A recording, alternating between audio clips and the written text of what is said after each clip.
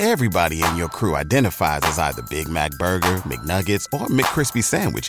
But you're the Filet-O-Fish Sandwich all day. That crispy fish, that savory tartar sauce, that melty cheese, that pillowy bun. Yeah, you get it. Every time. And if you love the Filet-O-Fish, right now you can catch two of the classics you love for just $6. Limited time only. Price and participation may vary. Cannot be combined with any other offer. Single item at regular price. Ba-da-ba-ba-ba. You're listening to a Rare Drop podcast. Check us out at raredrop.co.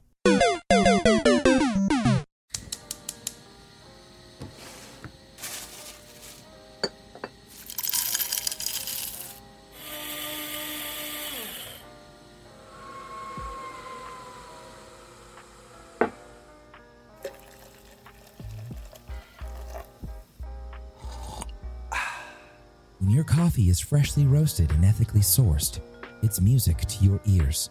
Shake up the way you wake up at kingscoastcoffee.com.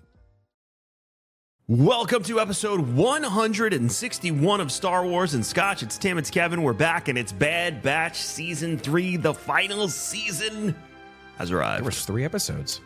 There's 3 episodes. Which were good. Yeah, they were all good. Really good. We'll get into it in a bit. That'll be the topic of the entire episode. So God bless you, Tim. Thank you. But wow, my allergies. Okay, so you can hear it in my voice. My allergies are terrible. I've never had bad allergies before. Ever. It's the weather, and oh my God. My nose is always just runny and sucks. I had the reason we didn't record last week is because I had something viral sinus thing from Kevin caught something from Vegas. Yeah. Not syphilis. I told him to stop licking the sidewalks. They taste like gold. Sidewalks. Why would I go outside when the place that I was staying was connected to the place that I had all my meetings and events at? Why leave? Oh, that's convenient. Oh, that's so convenient. No, it wasn't. I had to go outside just to breathe fresh air for 10 minutes. Oh. I hate Vegas. I'm sorry if you live there, but I hate your city. I'm sure a lot of people who live in Vegas, they like Vegas because they live outside of it. Yeah, I mean, there's a whole... It's like Tampa. It's like, I love living in Tampa, but I don't live in downtown Tampa. Yeah, there's a whole suburban area, and I'm sure it's lovely, but I didn't go there. I stayed at the Luxor. Gross. And I went to... Is that the one with the big pyramid? Is that the big pyramid? Mm-hmm. Oh, cool. The Bass Pro Shop. No, that's Memphis. Yeah, but that's what I think of now. Anytime I see the any pyramid is Bass Pro Shop. I just think of Bass Pro Shop now. It's like, that's where we've come as a civilization. You know, you've got the great pyramids in Giza, and instead we want to replicate them and turn them into a Bass Pro Shop in Memphis, Tennessee. I'm going to request that we go to... I haven't been there in years. I would like to go when we're at Summit this year. Yeah, sure. We could just say we need like a cooler or something. If you don't know what we're talking about, Bass Pro Shop. Downtown Memphis, I believe it's right on the border of whatever state is next to them. Is it Alabama, Arkansas? I don't know. Something over there. I don't know. It's one of them. Rex gets mad when I don't know where Arkansas is on a map, so I'm not going to pretend to... He's like, bro, no, nowhere near there. Yeah, there's this huge pyramid that used to be the arena that the Memphis basketball team played in, and it got turned into a Bass Pro Shop. Not just any Bass Pro Shop. Apparently, there's a hotel in there. It's the world's largest Bass Pro Shop. A restaurant. There is a full pond, ecosystem they got going on there. I believe that's the one that the guy jumped into naked and then got out, and he had such small shrinkage that no one could see his BB. Oh, it was chilly. Yeah, it looked like he had nothing going on down there. It was a Ken doll. Exactly. So I believe it was that one. I'm not 100% sure, though. But if it didn't happen there, it definitely happened in Florida. But yeah, that's what we're talking about. I stayed at the Luxor, and then the Madden Bowl was at Mandalay Bay, and the meetings I had were at Mandalay Bay. So there's just a walkway between the two. Mm-hmm. The gym didn't open till 8 a.m. Pacific, which is 11 a.m. for me because I stayed on Eastern time while I was there. What the fuck? And it was $50 to go to the gym. So I just walked a lot. And was there a complimentary breakfast, though? No. Oh. No. Hey, whoa, hold on. They made you... We're going to have you spend $50 to work out in their gym that didn't open till 8 o'clock? Mm-hmm. What kind of bougie-ass gym is that? It's like the casino's open all night, but the gym, no. God forbid you're healthy. Right. If you kept us healthy, we'd gamble more. Just saying. Just saying. Is it true? No. Do you think there's like a ratio to like six packs to to money expenditure at a table? No. The only thing Okay. I know is the reason there's no windows in a casino is because they don't want you to see when the sun goes up and the sun goes down. That's it. Yep. So, but yeah, it was gross, and I hope I never have to go back to Vegas. I'm sure I'll have to, but if I can avoid it, I'm gonna try. So, anyways, Madden Bowl was a great time, though. What a fun event! Very quick, but then there was a concert afterwards with Big Boy and Killer Mike. Green Day. Green Day. I didn't stay for Green Day. Tim's mad at me for that. It was like 3 a.m. for me, and I'm not the biggest. You could have Green Day been an fan. American idiot. I'm not a Green Day fan. Like, Because you're not part of a redneck agenda. everything was downhill after Dookie for me. So, If you just listen to the propaganda, but Killer Mike, say hello to the age of paranoia, dude. seeing Killer Mike was awesome. He's bigger in person too. But yeah, it was a fun event. It was cool. The kid who won is a 7-time Madden champion. He is 20 years old and is now being called the Madden millionaire because he's made over $1 million in winnings playing Madden. That's cool. Good for that kid. At 20. Nice. At 20. His mom was on the stage doing this because she was so proud. It was very cute. Can't wait to see where he's at in 5 years. I hope he's still kicking ass and playing Madden and making money. That's what I hope. Because Hope he doesn't turn into like one of those like degenerate 20-year-old millionaires that's ended up in a box somewhere. yeah, I hope he doesn't like. What happened to you? I used to play Madden for a living. I hope not. He was a very nice kid. But it was a fun event. They had a good crowd there. It was like 150 people that actually like cared, and tight game up until the middle of the fourth quarter, man, and then one pick ended it all. So it was a fun watch and a good time. Good. But enough about Vegas. The thing I didn't have when I was in Vegas, Tim, was King's Coast coffee. Oh, yeah. Yeah, it's pretty hard to get King's Coast coffee out into Las Vegas unless you order online at kingscoastcoffee.com, where no matter where you are in these 50 states, you could Or Canada. order. Yeah, you could. Do we send out to we also send out to military PO boxes as well, in case you were wondering. A lot of people have been asking, do you send to the military mailboxes? Yes, we do. APOs? I think they're called APOs. Yeah, we do. So head on over to kingscoastcoffee.com. You can get yourself, we got the Winter Wave still in effect right now. That's our seasonal roast for wintertime. The Darkness Blend, Go Carnage roast. Many out there. Dr. Lupo Lifeline. Get it today. Head over to kingscoastcoffee.com. I actually had a guy over at the gym. His name's Tony. And he's a big coffee snob. He only orders Kona coffee from Hawaii. Like, that's the kind of guy we're dealing with here. Okay, only drinks Kona, like from Hawaii. Like, we're not talking about the watered down stuff from like TJ Maxx, where it's like, look, you can get Kona coffee. It's like, no, it's not Kona coffee, please. So I gave him Aztec and our Bow Breaker, our espresso roast. He liked Aztec. He's like, I really like. I'm more of a bold kind of guy, but this is nice. I was like, yeah, it's more of like a anytime kind of coffee. Easy You drink. could have that in the morning. You could have it in the afternoon. You could have it at, after dinner. Aztec, it just goes down smooth anytime. But Bow Breaker is by far my favorite espresso roast, and he loved it. He loved it so much, he was like, where can I get this in Tampa? I was like, dude, you can't. You have to go to the website. He's like, okay, I'm going to go to the website. So he ordered himself some more Bow Breakers. So there you go. Be like Tony. Head on over to kingscoastcoffee.com and get yourself some King's Coast today. Man, maybe we do need to. We should really think about getting a place in Tampa, Tim. That'd be such a good idea, wouldn't it? Yeah, it'd be crazy. Wouldn't it be nice if we had a place where you could go in Tampa Bay, Florida, to get yourself freshly roasted King's Coast coffee, but you could also get a drink from the cafe? That sounds lovely, doesn't it? Maybe scoop up some ice cream from our friends at Bright Ice. Mm-hmm. Maybe buy a shirt from Lab 77.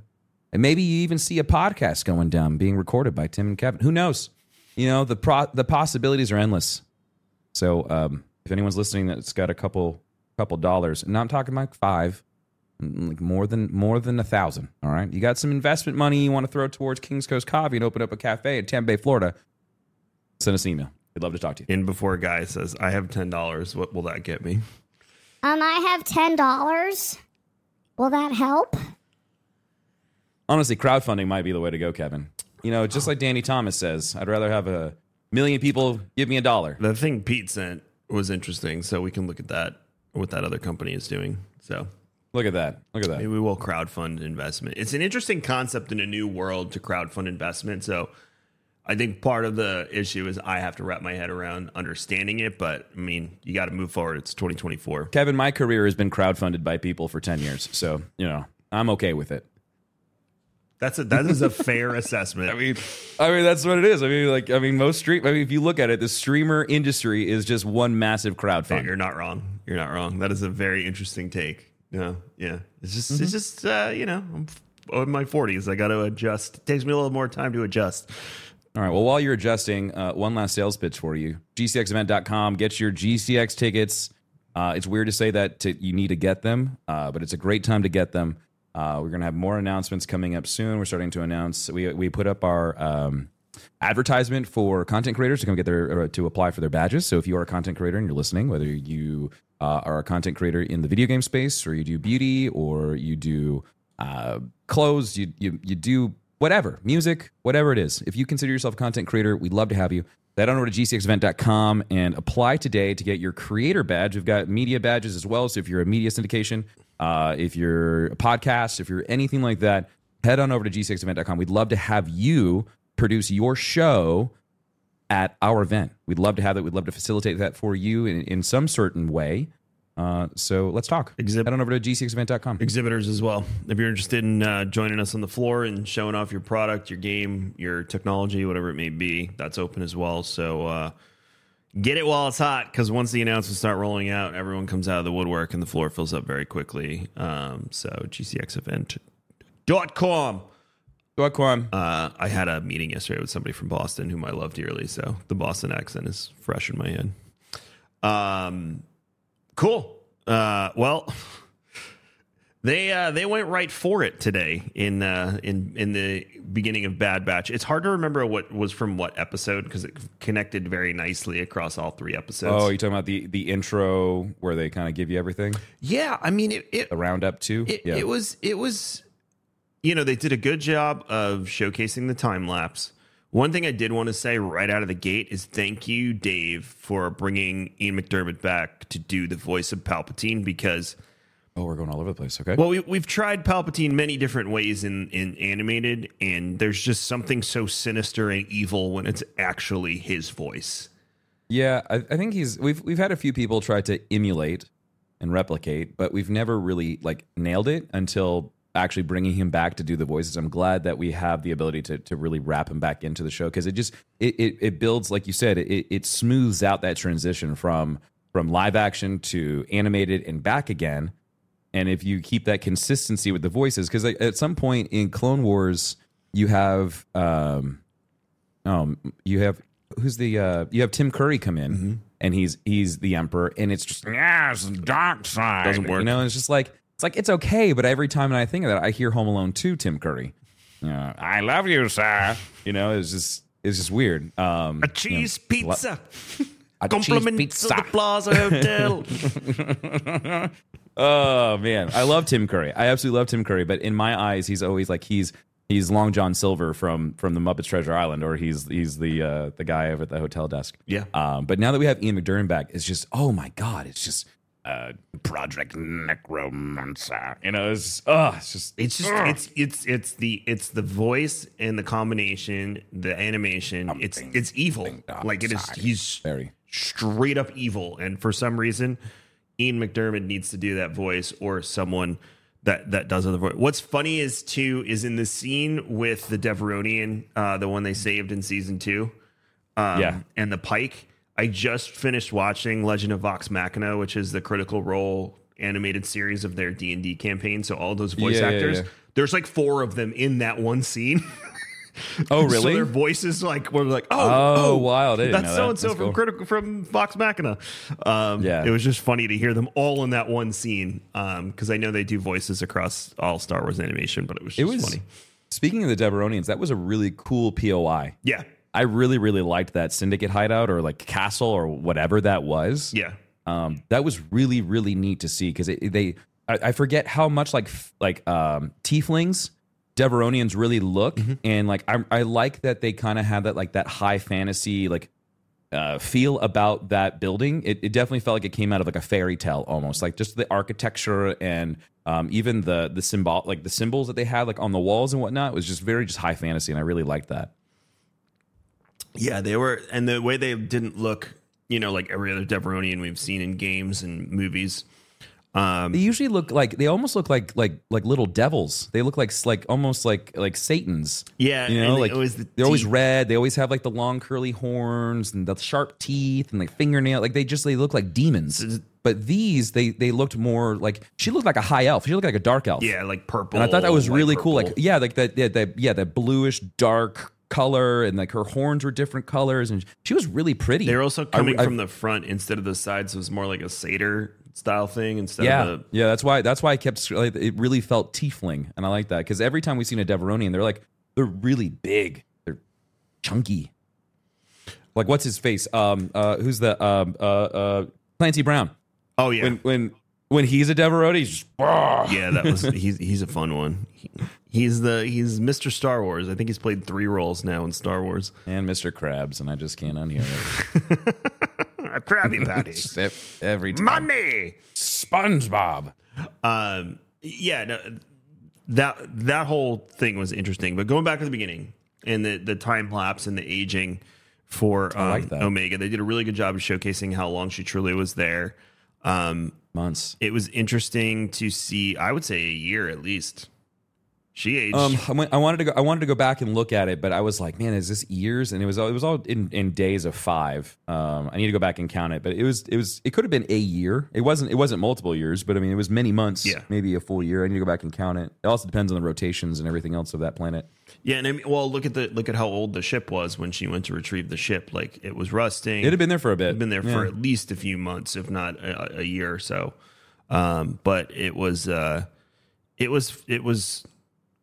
the mundane aspect of, you know, her daily loop and Nala Se. The fact that Nala Se could get away with hiding her blood for that long too was wild. Yeah, to me. she just kept deleting the sample, which I thought was cool. And no one ever picked up. I would have yelled that this was a filler episode in the sense of like just like what happened, but I really enjoyed the build up because it really helped you understand like all of the time that was burnt by Nala Se trying to keep Omega safe. And to jump to the end of episode 3, we were right, and I want to make a callback to when we first started doing these episodes for Bad Batch, and it was like the first or second episode, and I told you, Kevin, I think she's Force sensitive. There's something different about her, and come to find out, we know that and we've been saying this for a while, is that she is the key to the program of the Emperor coming back. Which leads into Mandalorian and Grogu. Project yeah, exactly. Project Necromancer. I would if I was a betting man, I would put a lot of money on Necromancer is not the Death Trooper program. It is 100% the Emperor building himself up. And we know that in Mandalorian, we know that was a continuation, and we know that Moff Gideon even had like his own like division of this potentially. We think he might be a clone himself. We also know like how power hungry Moff Gideon was, and so that would have been a perfect time for him to take over Project Necromancer because no one else was running it at the time.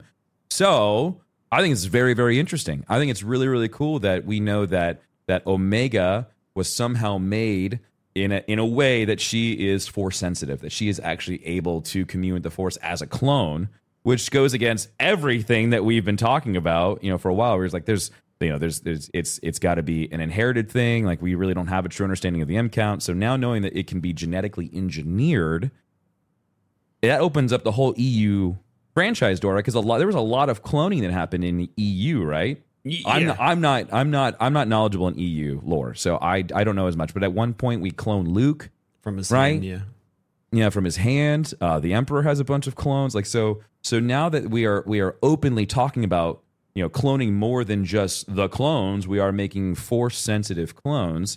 The idea of having these Jedi hunters that could what if you know they're clones?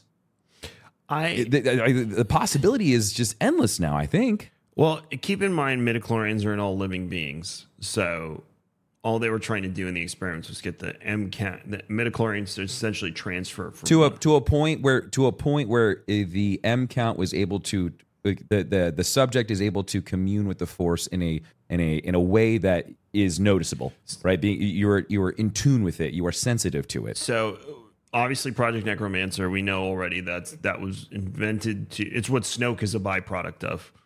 Correct. He's a failed clone. Yes. So we understand all of that. Moff Gideon took it over. I don't think the Death Trooper thing is off the board, because what if the byproduct of the failure of it leads to necrosis or something? But Hemlock's like, well, we can still use them. Sure. Like that. Look at all the clones that they're working on. Look how rough Crosshair looks. Like he even says that if you make me Ministry of Science, the Minister of Science, I will take over all the science divisions. Who knows? I mean, I would love to see him become the Minister of Science, because then you start getting more of these unhinged projects. Look at the Vine Beast. The Vine Beast is a cross of vines and a Sarlacc. Yeah, that is literally a Sarlacc. Like there is no way around it. That was a Sarlacc and some type of vine, and then they made a bioweapon. I love how they bombed it and it didn't kill it. Well, they dropped one grenade in it. It was like no, I'm in the Empire. Like the Empire was trying the to Empire bombing it. hide Yeah. the evidence. They carpet bombed it and it did not work. Well, I think what they did is I think they blew up the facility, and then they let the Vine Beasts were there to just they let it freely grow over it so that no one could ever get back in there. It's a wild thing. I mean, like it makes sense though, because what was the Hulka Beast? Was it what was the one, the Luca Beast? What was the big thing that they took over that I don't remember what it was called. Keep talking. It's not a Tyrannosax. That's freaking Tyranids. But I mean, like the idea of them experimenting on animals, Zilla Beast, Zillo. Yeah. So if they were already experimenting on creatures like that, who's to say they weren't taking things like Sarlaccs, or they were taking other large monstrous things and crossbreeding them, making these chimeras. We know that the Emperor didn't want the Zillo Beast to control it. He wanted to create things he could control from the DNA of the Zillo Beast. Right. That was the whole point of it. He wasn't trying to control that Zillo Beast. So right. Your hypothesis is correct. Like, how many other incredible beasts from around the galaxy have they been experimenting on? I mean, you could even go as far as to say that I forget what it's called, the monster in A New Hope in the garbage compactor is a byproduct of Hemlock's experiments. I was honestly thinking that same thing. I was like, is this the trash compactor monster? Until its mouth came out, and I was like, no, there's no way that thing would fit inside. But the little babies, what if one of those things got inside the trash compactor? But we already have there's already a Wikipedia about the trash compactor monster and where it comes from. Dianoga. Yeah, those things they latch onto. They find their way into garbage compactors, into the underbellies of ships, and they live there. They just feed off the trash and stuff. So, but it could be fun to say it could be really fun. It could have been one. Exactly. It could have been a byproduct. Where we need to find a more natural way to get rid of our trash. Let's make a monster that'll eat it. It could totally happen. I still can't get over the fact every time Hemlock speaks, I'm like, you're a McPoyle. How is that even close to possible? So good. I mean. I kind of knew that Omega was the key to Project Necromancer. I think we all did. Once I think there was chucking it away, and then they did a really good job in the third episode of the centrifuge, just clicking every so often. Just the tick. Yeah, it was your timer. The timer clicking down. Yeah, exactly. Also, her Crosshairs is without the sibling. Sexual aspect, he's becoming my Jaime Lannister of the show, where 1 minute I can't stand him and the next minute I'm rooting him on. So it's interesting because he's trying to be mean to her to get her away so she'll stop, so she'll get away. But it's he was almost annoyed that she opened the cell, but he knew he had to spring into action and take them down. Also, because I think he just wanted to be left, because he was over it. I think he was sitting in his own poop. He's like, this is the mess I've made, and what's the point? I don't think he wants to face his brothers. He doesn't. Yeah, exactly. That's the whole thing. Is he's made this massive mess, and he feels bad about it. And there's only so much that he could do. He turned. It just he was. It's rough. It's hard. He felt like that was his actions in the cell are his penance. This is his penance. I'm going to die here to make up to atone for my sins, to make up for it all. Also, Echo's coming back with Rex when he comes back. Yeah, 100%. Because Rex is in the trailer, so I would assume that Echo is coming. Maybe with Asajj. Did you finish Dark Disciple? I've got an hour left. It's so good, It's Kevin. a very good book. Kevin, it is by far one of my favorite Star Wars stories right now. Quinlan and Ventress, holy shit, power couple. They didn't know I needed that, but like those two together. Well, I'm in a place where they're awesome. I'm up to a part where they're not in a good place right now, so I only have a few more hours left.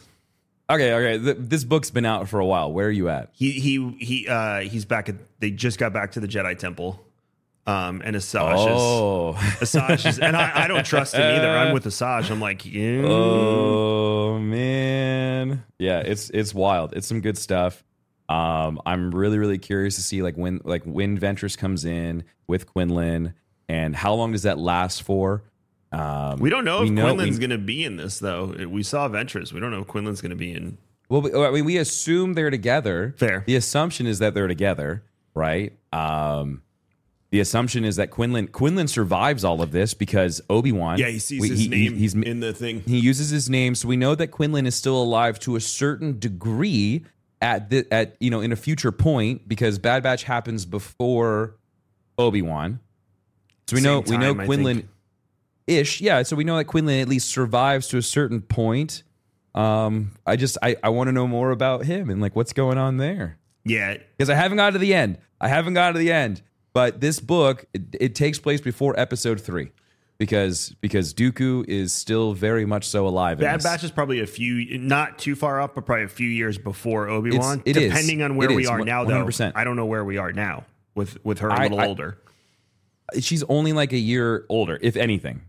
So I still think that there is still some time between. I have to look at 7 years. Then I have to look at the timeline and when. I don't know if we have exact dates. But yeah. Anyways, I love this. I love Ventress. I've really come to enjoy her as a character because she's always been she was always a fun bad guy. She was always that great henchman. But now I think what Dave did with the writing for her really allows her to become a very memorable, she was already a memorable character within the Star Wars franchise, but I think now with this story and seeing more of what she's went through and getting more of her backstory, I didn't know a lot about Ventress. I didn't know that she was a Jedi Padawan. I didn't know that she got brought up in the ways of the Jedi and then she felt betrayed by the Jedi. I didn't know all that, and that is so cool to learn more about her. So I love it. She's more of a real person to me because I now know more of her backstory, and now seeing her struggle post the genocide of the Night Sisters on Dathomir, knowing more about that and the stuff that she went through, she depicts the pain and suffering that she went through of being unable to bury the dead. Because the Night Sisters have a way, you would see in Jedi, we saw it in Clone Wars, you see it in Jedi Fallen Order, you see that they get put in these sacks, and hearing why they put them in the sacks is honestly very beautiful. It's their way of keeping them in the world of the living while still giving them a peaceful rest as being dead. And so they live in this in-between world. They live in this fluid that allows them to be suspended for the rest of their days. On the planet. And I think that's really, really beautiful to me. It's almost kind of like Native American in a sense of really honoring your dead and keeping them with you. It's cool. It's beautiful. And it really brings home that entire scene of Jedi Fallen Order when you're fighting with Malik and they're all coming out. It's really cool. Yeah. Learning more about her has been interesting. Learning a little bit more about Quinlan too. Along the way. Oh, Quinlan? Yeah. Uh-huh. So I'm glad I read this book. I'd never heard of it before you mentioned it. And everyone's like, oh my God, it's such a good book. Oh my God, it's such a good book. So I'm happy I'm reading it because it's been a very informative piece and it's a nice little... Anakin's funny. He's almost just like a side piece in this book. He's just kind of there. Just hanging out, chilling. I don't know if he plays... And Obi-Wan just pops up a couple points here and there. Yoda's there a little bit. Oh, man. Okay, so we're currently listening to the audio version of the book. And Mace Windu, I love Mark. I love Mark. I told you this with one of the other books. I love Mark with all of my heart. But his Lando Calrissian and his Mace Windu are exactly the same. And every time Mace Windu talks, I hear Lando. Yeah, and I love it. I love it. I love Mark too. Because then I just it's, and then it's also Samuel L. Jackson at the same time. And he's motherfucking Sith off my motherfucking starship. I love that they in the when Asajj walks in, everyone's like worried about Mace flying off the handle. Everyone's like, oh boy, just give it a second. Mace needs to chill. Like everyone. And Yoda's like, everyone chill. We can talk to her. Again, showcasing Yoda's wisdom over the ages of how to deal with delicate situations. But it was just funny. Hey, we're going to take a quick break. We'll continue Bad Batch discussion in just a minute. Say goodbye to your credit card rewards. Greedy corporate mega stores, led by Walmart and Target, are pushing for a law in Congress to take away your hard-earned cash back and travel points to line their pockets. The Durbin-Marshall credit card bill would enact harmful credit card routing mandates that would end credit card rewards as we know it. If you love your credit card rewards, tell your lawmakers, hands off my rewards. Tell them to oppose the Durbin-Marshall credit card bill. And we are back. So, man, it's like a lot happened, but it still feels like a precursor to much, much larger things. I love their new pet. Man. Batchy? I forget what you called him. Something, yeah. Yeah. That's cool. That's the Luca Hound, right? Yeah. Yeah. And that's sick. The interesting part was, yes, Hemlock's logic and all of that was very true, but it was very scientific. It's cold and scientific. Very cold, and that's the problem. Who ended up being right? Yeah. But I mean, and that's why Hemlock, unfortunately, is a great bad guy, because he tiptoes in the line of being right and then also being bad. So like, He's correct. He is right. All of his observations are sound. He's right. It's like, you've domesticated this animal. It's lost its ability to fight for itself. It relies on you now to take care of it. What happens when you put it out in the wild? It's not gonna be able to fend for itself. It's gonna die, which is just right, 100% true. But it takes the humanity out of it. It takes the sense of hope. And that is where the Empire fails, and that's where the rebels always outshine them, is because they have hope. They believe in something that is outside the realms of possibility, in the sense of numbers. Because if you live within this finite limit of just zeros and ones, you're not gonna be able to exceed your limits. You're always gonna be stuck. And so and I think that was one of the beautiful things of the lesson of that episode it was trying to tell, is like, you are more than what you seem, and you can do amazing things if you just try. And I think that was really, really cool. I did love, too, how the Luca Hounds that they sent after them ended up saving them, because they went after that other weird bear beast with leaves on its back. Another probably genetically engineered monster. You think? I mean, I'm with you. I don't know. In my head now, this planet is full of just Frankenstein's monsters. I mean, Hemlock is a very Dr. Frankenstein character.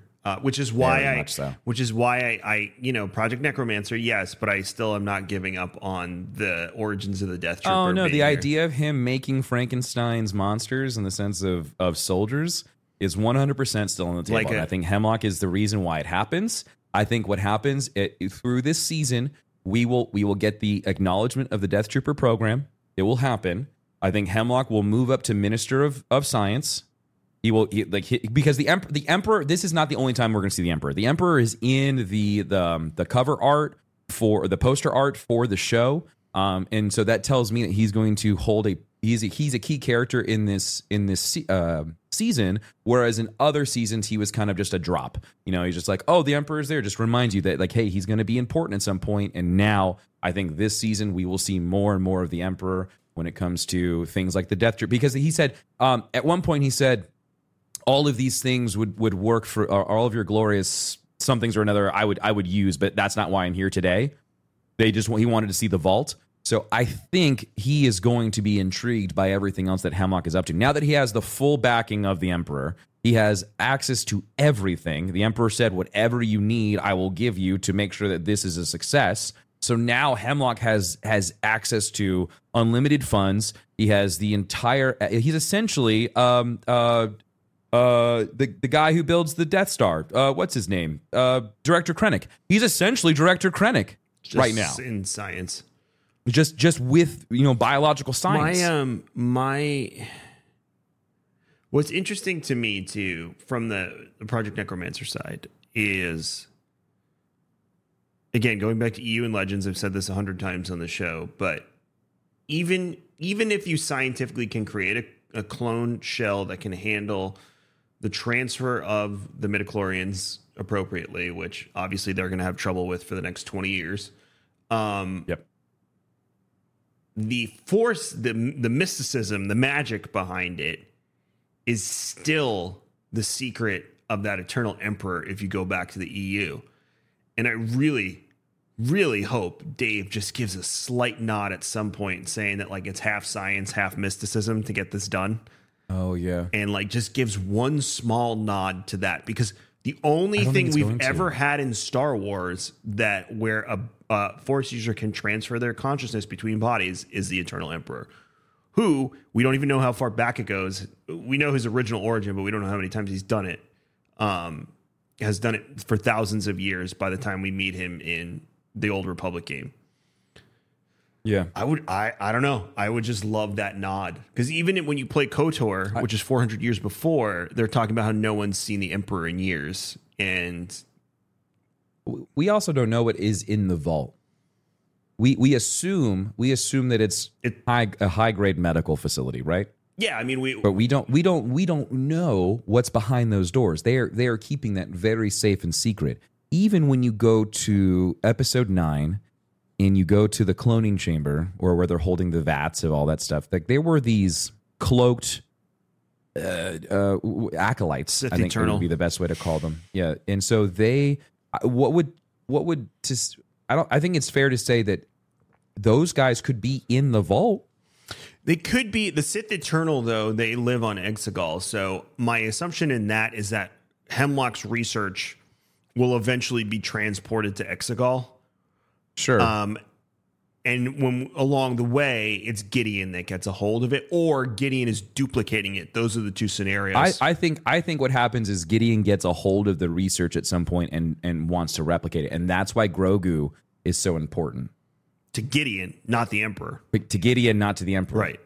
Because for all we know, by that time, the Emperor's figured it out already, or came close. Because he never actually succeeds. He doesn't perfect it. Because we know that it is not perfected because of episodes 7, 8, and 9. You look at everything that we've seen leading up to that. Even at the very end, when we see him, he's being held together by machines because his body, that version of his body, was as close as you could get, but it was still not perfect. It was going to explode from all of the Force energy. So I think it is fair to say that we know that Omega does not get captured. Omega is safe.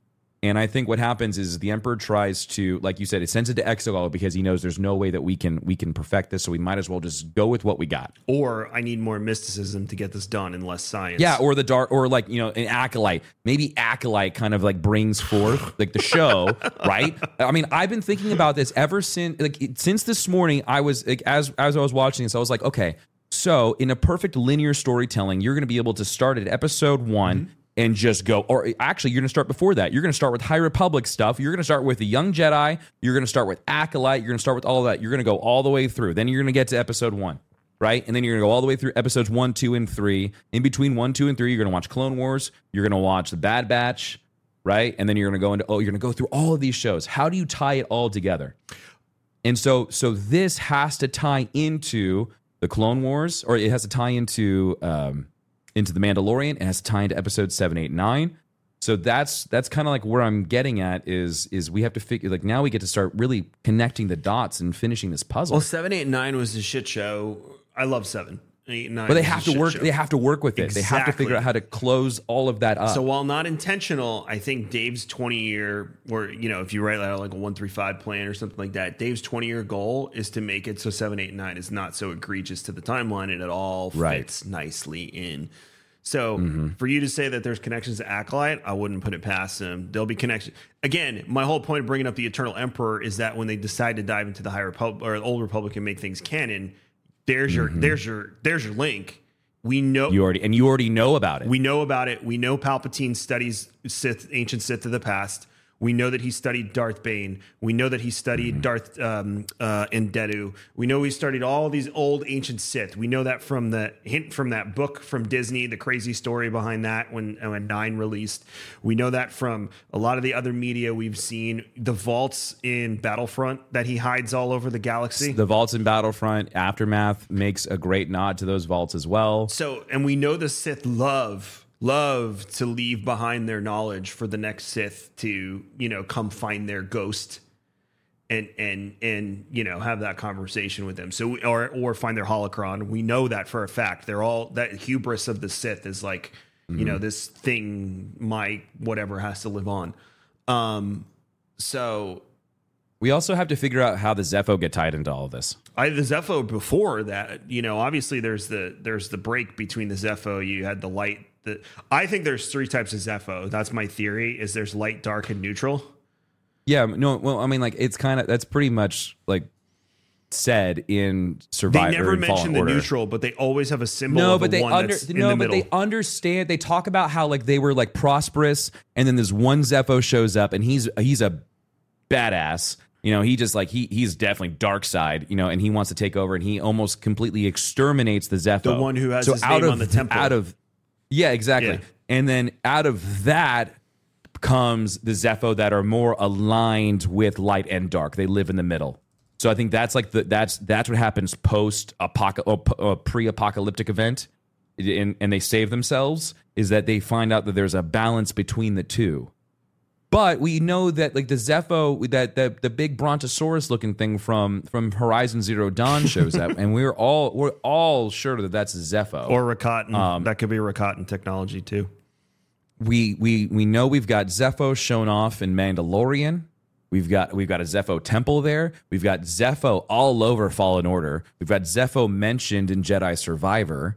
Like we have to somehow get an acknowledgement of this race and a story of it at some point. Somebody's making Dawn of the Jedi, so I would assume. Well, Dawn of the Jedi is the beginning of the timeline. That is where the Zepho story could live. Right. But somehow it's still tied into all of these other pieces of Star Wars storytelling that we've had. Yeah, and that's my point though, is that Palpatine's a historian. So sure. If the goal is to tell a story over 20 years, you're saying act like connect to it. I'm saying I agree with you because we could go back and Palpatine's. Right. Well, it's the other way around. Palpatine finds the footprints of things that happened in the previous events and puts them all together. Mm-hmm. So while he won't. He will never perfect what the Eternal Emperor was able to do. He's obviously gleaning off of this character, and they would be foolish not to include him. And we do know that Dave is a fan of the expanded universe, and he loves to take elements of it and bring it into his version. I mean, it's a match because made in heaven. He has said openly, he's like, what's the point of rewriting all of this stuff? Why reinvent the wheel when all of this stuff is here for us? It's already there. He's like, why do I need to rewrite this? He's like, let me just take the content and just fit it into the story that we have now and make it work. Yep. And that was so cool because he's like, I'm not going to throw it away. Why would I throw away all of this hard work? It's there. I just need to figure out how to make it work seamlessly into the story that's already been written. Old Republic, we know from other texts that the Jedi Temple was sacked by the Sith in the Old Republic. Mm-hmm. We know that. We play it. Well, we don't play it in the game. It happens actually twice in that era. But we know that happens. So again, there's these significant events and points along the way. We know the Rule of Two. We know Darth Bane. That's all canon. The novel may not be canon, but we know Darth Bane is. And if they ever made media around Darth Bane, you bet your ass they're going to put Darth Xana in it too. They can't not. There'd be a freaking riot. I'd be pissed. That'd be one of the things that that's a non-negotiable. You got to bring her back. It's like the potential of bringing Mara Jade back. We constantly hear that Mara Jade will be brought back in something in between 7 and where we're at right now with Filoniverse Mandalorian stuff. So, and Mara Jade coming back would help explain Luke's hermitage, Yeah. If she gets why killed, he's a sad old man sitting in the middle of nowhere. It's not just his nephew turning to the dark side. That's not enough for him. His freaking father did it already. That's not enough. That's enough for Han and Leia to become estranged and no longer want to be together, because losing a child to that would be devastating. But for Luke, No, his dad was on the dark side, and he had to take him down. So it would, in my opinion. Have you seen the meme where it's about Luke and it's like, my dad, he killed a bunch of kids and wiped out the entire Jedi Order, but I still love him. My nephew had a bad dream. So I tried to kill him. It's really pissed off Luke standing over him with a lightsaber. It was like, I could forgive my dad, but I couldn't forgive my nephew. Who hadn't done anything yet. He just had a really bad nightmare. Like, it's just so messed up. But again, I really hope that they fix, like, they have to somehow, again, they're going to have to find a way to make that moment make sense. Because in its current state, I mean, I can explain it away right now. Sure, but it's the hilarity of it. But if you look at it in that light, that's the hilarity of it, hysterical. where it's not cohesive in a way that really makes sense because it's so outside of Luke's character. It's just like it's so far outside, and I understand why he did it. I can there are so many reasons why. You could joke it away and just say the Skywalkers love killing children. Jesus. That is so dark. The serious reason is... And their dads. Oh, my God. Ben kills his dad. Luke kills his. Essentially kills his dad. He beats the shit out of him. It's in the bloodline. I mean, the real reason would be is that he, thought he saw the writing on the wall and didn't want to, So put his ass in exile. Holy God. Nah, that's how Skywalkers deal with problems. We solve it with a lightsaber. What shall we do? I know. Has Jen seen that one yet? Or no, it's not as traumatizing. It's still one of the most popular clips. Oh God. Yeah, I mean, like, you can explain all that away, but getting back to the point, like, yeah, to incorporate all of this and from the people that got to because a lot of people got to review the first 8 episodes. They all said the tone stays mature through the first 8 episodes. Good, because the cinematography for this was amazing. Yeah. It was like I was watching an animated version of Rogue One. I told you the shots on like just the crew the transporter coming in with the lightning storm when they do the GoPro shot on the side of the ship and it's coming in. I love that when it's like the lights flickering and it's dark and it's all these like really tight shots from a long perspective and it's tight the whole way. It really sets a tone and it's exciting. I like this kind of Star Wars because it really brings home, much like how Andor did. It captures almost that Band of Brother, the HBO show. It captures almost that sense of military storytelling where it's exciting. You're on the edge of your seat all the way through. Even during like the good times when you know it's going to be okay, you're still on the edge of like, what's going to happen? And I felt that all 3 episodes, even like what I feel like episode 2 could almost be a filler episode for what we did. And like really like there wasn't a lot of story progression outside of like, okay, they went down to the planet, they found the thing, and that was about it. But all of that was mostly action, and I loved all of it. It was great. I think I said it before, and I'll say this again. Be prepared for the first 8 episodes to be a banger. In the middle, it probably will lull a little bit. Again, I don't know. It's the final season. Dave might just go ham the entire time. He did it with Ahsoka. So just be prepared that there'll be a lull, but those last 4 episodes, I guarantee you it's going to be like Clone Wars season 7, where it's so freaking significant that it's going to have a different title screen. It's going to be its own movie, which is essentially the last. Be just like Clone Wars. Yep. The last 4 episodes of Clone Wars are its own movie, in my opinion. The Fall of Mandalore. Good. Oh my God. Order 66. That was like nuts. I told you when I watched it, my son, he cried. He's 2 episodes away from watching Tech Die too, because he's trying to catch up, and I'm just like, he's gonna bawl. I have a feeling there might be a lull. I hope Dave just goes ham the whole time. I really does, but 16 episodes is a lot. But those last 4, are we going to get multiple episodes dropped, or is this the only? No. There's a few times. There's a whole schedule. Let me look it up for you. Bad Batch. Well, while you're doing that, I just wanted to see like how people were rating Bad Batch. The Daily Beast, their article says Star Wars cartoon. The Bad Batch is still a so-so continuation of Clone Wars. Ouch. Who said that? The Daily Beast. This was written by Jesse Hassinger. So Jesse doesn't like Clone Wars. Jesse says no fan of the early 2000 Star Wars prequels could resist the career arc of Dave Filoni.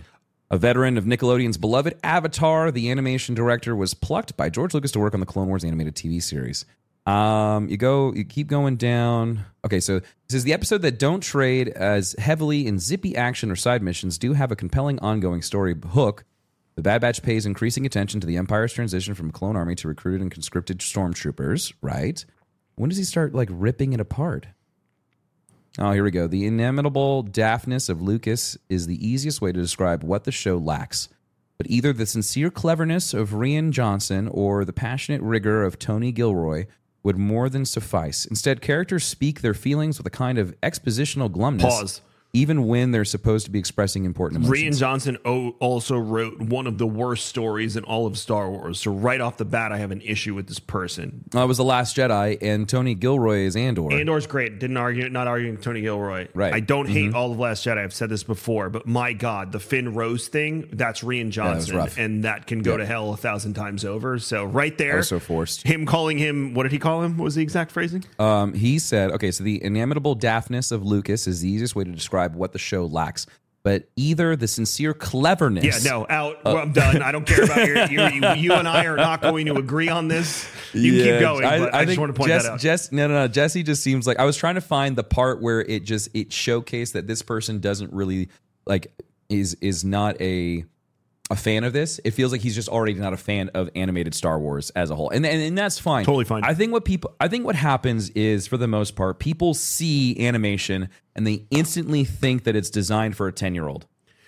And that is so far outside the realm of what this is. This is Star Wars storytelling in a way that allows us to do things that would take time or are just impossible to pull off in a way that you can do it in animated. It's also made so I can watch it with my 10-year-old and enjoy it. I agree, but it also has so many underlying adult tones through the entirety of it. But nothing that's so over the top. It's just like SpongeBob. You know, he talks about him coming from Avatar and Nickelodeon. Nickelodeon did an amazing job of making cartoon shows enjoyable for children and adults and separating that level of understanding of humor in a way that kids could watch it and their parents could laugh and the kids wouldn't understand why they're laughing. I had no idea that in Rocko's Modern Life, there's a sex phone operator scene. I had no idea. I went back and watched Rocko and even Rugrats. That's raunchy. Or not Rugrats, Ren and Stimpy. Yeah. Like, okay, well, my parents have never let me watch Ren and Stimpy. But hell, Cow and Chicken, Cat Dog, Angry Beavers. Like, Nickelodeon did a great job of allowing adults and children to enjoy shows. And so that's what Dave is doing. Dave has done it in a way where the Star Wars fan, new or old, can sit down with their kid, introduce them to Star Wars, and everyone has a great time. Yeah. I don't understand why we continue to fight this argument of it's a cartoon, I as an adult cannot like it. And he also said Rian Johnson was clever in reference to Star Wars, so he lost me. Great. I love Knives Out. I'm not saying the man's not clever. I'm saying in reference to Star Wars, that is such a poor usage because that's the person that brought Rose and Finn to the forefront. And I'm sorry, that is the worst part of the sequel trilogy by far and away, next to Captain Phasma, who is the most misused person in the sequel trilogy. Oh my God. What a throwaway. I have the schedule for you, by the way. Go for it. So 4 and 5 are solo, 6 and 7 are together, 8 and 9 are solo, 10 and 11 are together, and then 12 to 15 are all solo. Which leads me to believe that 12 to 15 are your bangers.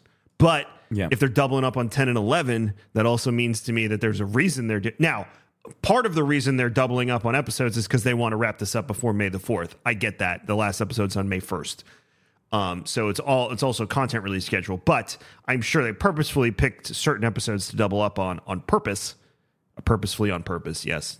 But they doubled up on those episodes for a reason. So for all intents and purposes, Tim, judging by this, maybe the most you get on fillers this season is 4 episodes tops. I'm okay with that. But this runs all the way till May, right? May 1st is the series finale. Oh, my God. We have content, Tim, for the next 2 We do have content. Are you That's out of the great. country next week? I will be. Yep. So am I flying solo for the episode? Yeah, but it'll be okay. It'll be a filler episode. I hope so. It'll be a filler episode. I gotta go find a co-host. Damn, I don't have any. There's also... I'll see Ben can do it. He's like my only other friend. Ben, you could... I mean, like, I had some people that that would be willing to do an episode with you. They have to be all up on the Bad Batch, though. True. For those that aren't up on the Bad Batch but have been reading the Star Wars comics by Marvel, I need to get... there's 43 episodes.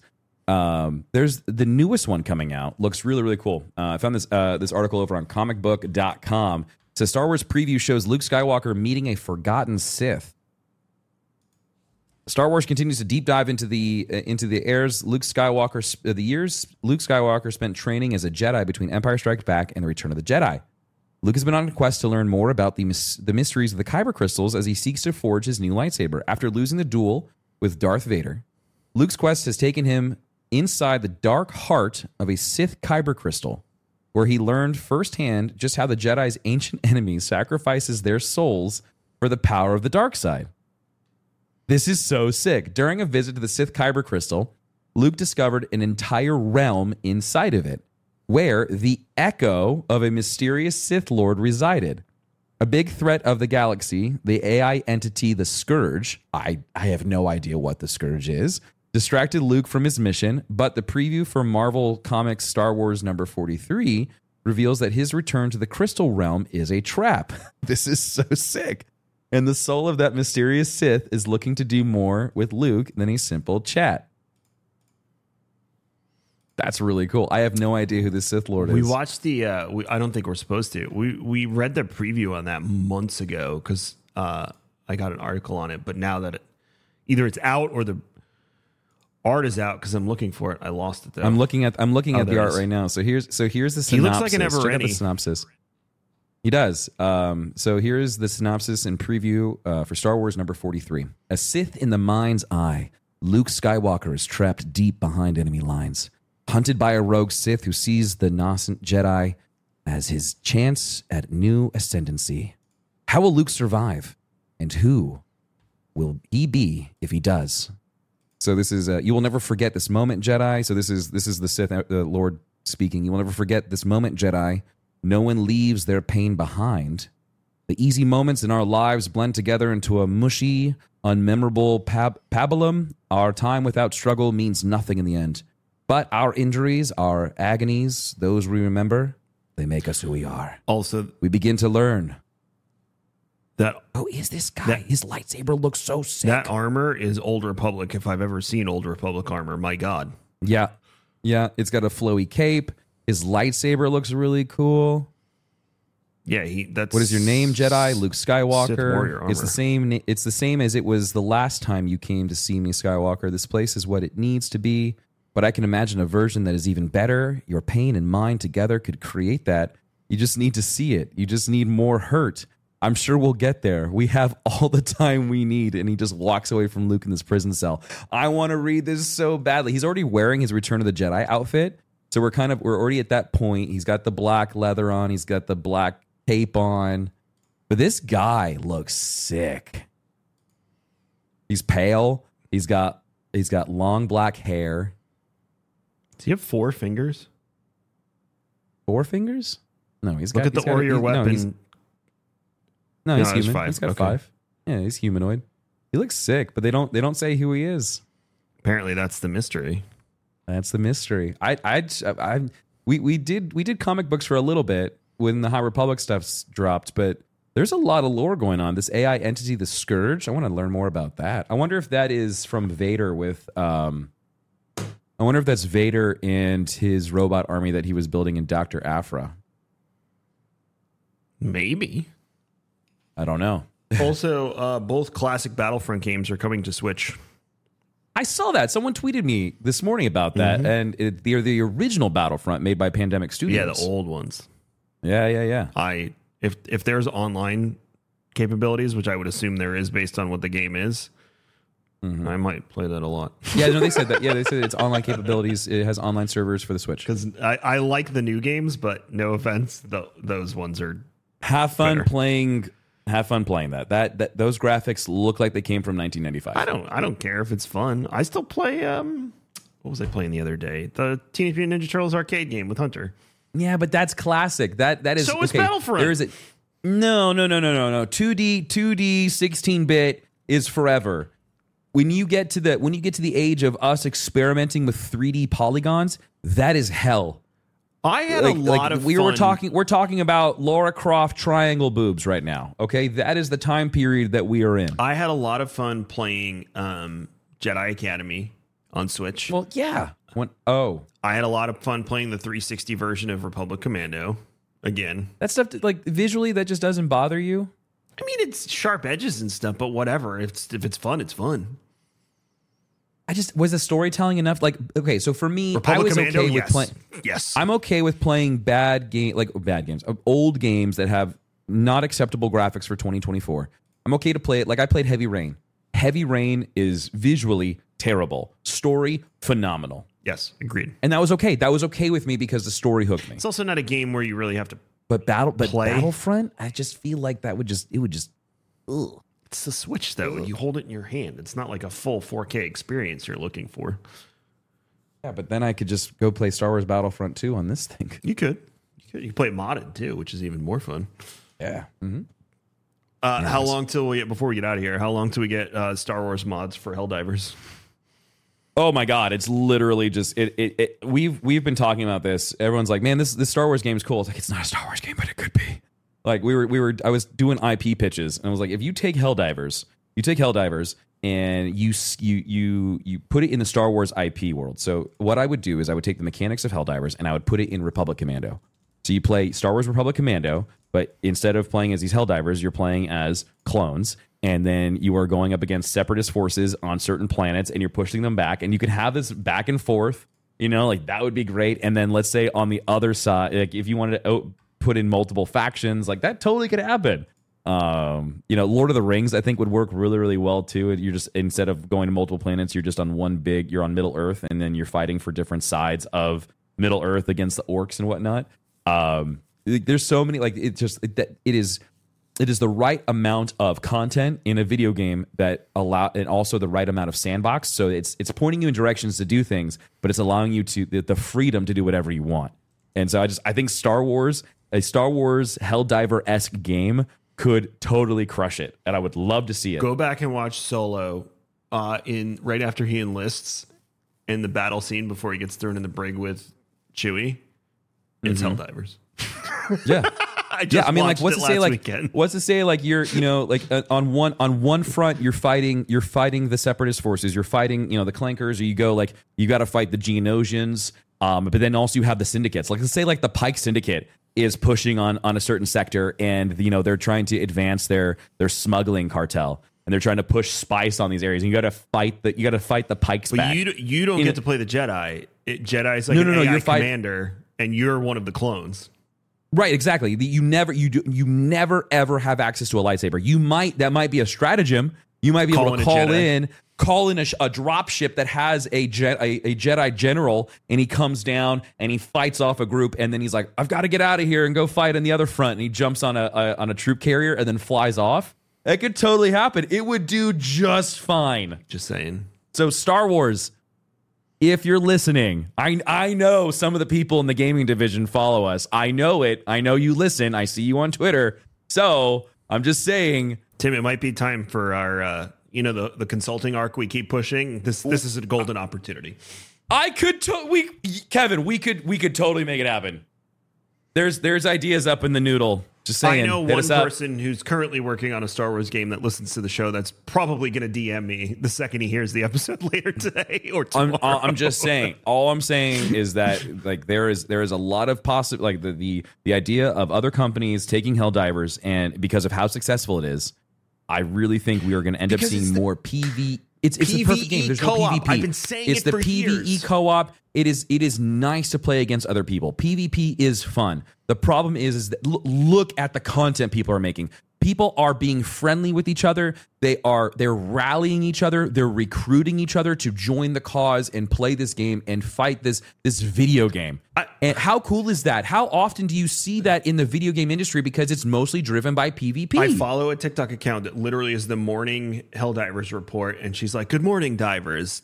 Last night on the front, we lost the planet in the, and she's going through the whole battle scenario and how many soldiers are fighting on one front and how we lost 2 planets to the automatons, but we gained 1. But the determinant is we're pushing them back and that we need more soldiers." This works in Star Wars.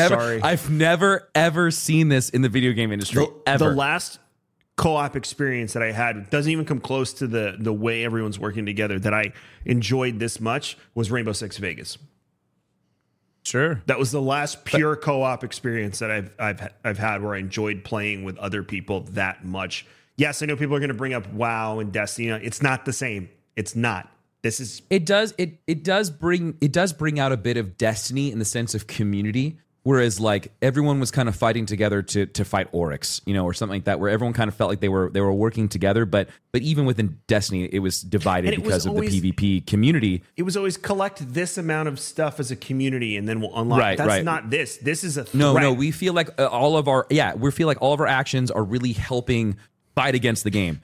And so I've been so happy. It's been so cool to see like people outside of the gaming industry make content about Helldivers. Like I'm getting wives that are like, all right, if your husband or boyfriend is into Helldivers, here are the terms that you need to understand to make sure that you're connecting with them in a better way. Like I'm doing my part. It's silly, but it's so awesome to see. You're nobody in the game. That's the key. You are just another soldier in the army.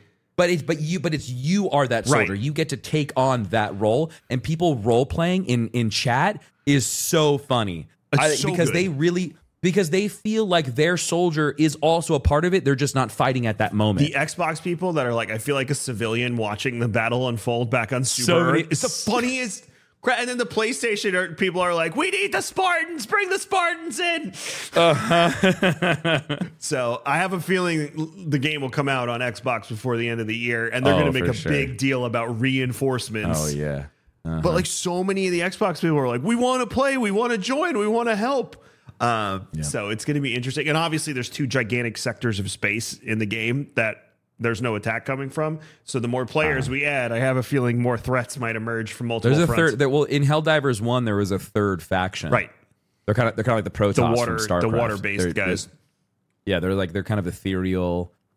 So it's going to be cool to see when they introduce them or how they introduce them, because it seems like they already have like a narrative that they're following. Like after week 1, they talked about the automaton forces pushing. They are invading. So then we had to defend. So now we've got like 6 days left until the defense is over. So we have no idea what happens after that is done. It feels like Eve, where Eve has real consequences for people's actions in the world.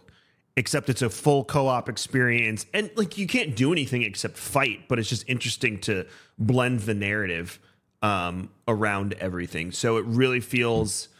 I don't know. It's just one of the best. I'm a PvE co-op person, so this feels good for someone like me who likes to raid in games and things like that. This is kind of like the creme de la creme, where even my insignificant, we'll play with Tim later today and Ben, our insignificant action on a planet does have a ramification of like an echo wave across this galaxy they've created, which is just kind of cool. I just saying, just kind of cool. But well, if you're not playing Helldivers or you're on Xbox, I'm sorry, but it's so much fun with friends. Solo is a bit rough. It's doable, but it's not this like euphoric experience. When you're playing with friends, I would say it's probably one of the best experiences in gaming right now. But cool. So I have meetings starting in 20 minutes, so I'm going to go attend those, and then I'm going to dive into hell with Tim later. And where can they find you, Kevin, when you're diving into hell? Twitch.tv/KMagic or YouTube.com/KMagicYT. Either of those. TikTok, if you're into it, KMagic101. KMagic101, not KMagic. God, I said my URL wrong. That's why I was like, when did you get rid of the 101? No, I can't. Someone else is squatting on KMagic. One of the old Twitch C-suite is squatting on Kevin, so I can't have anything I want. Nice, good. I could never get rid of this fucking name. Same, dude. As someone who's Darkness 429, I just, I would love to be just Tim. I was drunk. You just sound like an edgelord. Yeah. I was 14 when I made I that couldn't one. log into my PlayStation account, so I just made a new one, and I was like, I'm going to teach gaming magic people 101. I'm drunk. And now here I am. It's my goddamn brand. But yeah, you can check me out over there. And if you want to watch Tim, it's Darkness429, Twitch, YouTube, TikTok, anywhere else, Twitter, Facebook. You'll find me. Yeah, Darkness429, and his beautiful face comes up. You'll be fine. Stop it. But yeah, if you want to dive into hell alongside your brothers and, brothers in arms, glorious nukes do your pods against bugs and communist robots, do your part. Feel free to join us. But this is Star Wars and Scotch. We are Star Wars and Scotch. You can find us all over at Star Wars and Scotch or Star Wars Scotch everywhere. Rate, review, subscribe. It helps us out immensely. But we thank you so much for hanging out with us. This Bad Batch journey is going to be a couple months, so we got lots to talk about coming up. I'm sure you'll hear more about Helldivers, and we got to figure out this comic because now I'm interested in this comic. Yeah, I'm really intrigued, so I'm going to have to do some reading. Yep, we're going to do some reading too. But until next time, make sure you're drinking King's Coast coffee, get your GCX tickets, and we will see you for next week. Well, I will see you. Tim will not be around. BFK. I will see you next week. Even if I'm solo, I'll come cover the episode for a bit just to make sure we cover our bases. But you have a great week, and Tim, may the Force be with you. Everybody in your crew identifies as either Big Mac Burger, McNuggets, or McCrispy Sandwich. But you're the Filet-O-Fish Sandwich all day. That crispy fish, that savory tartar sauce, that melty cheese, that pillowy bun. Yeah, you get it. Every time. And if you love the Filet-O-Fish, right now you can catch two of the classics you love for just $6. Limited time only. Price and participation may vary. Cannot be combined with any other offer. Single item at regular price. Ba-da-ba-ba-ba.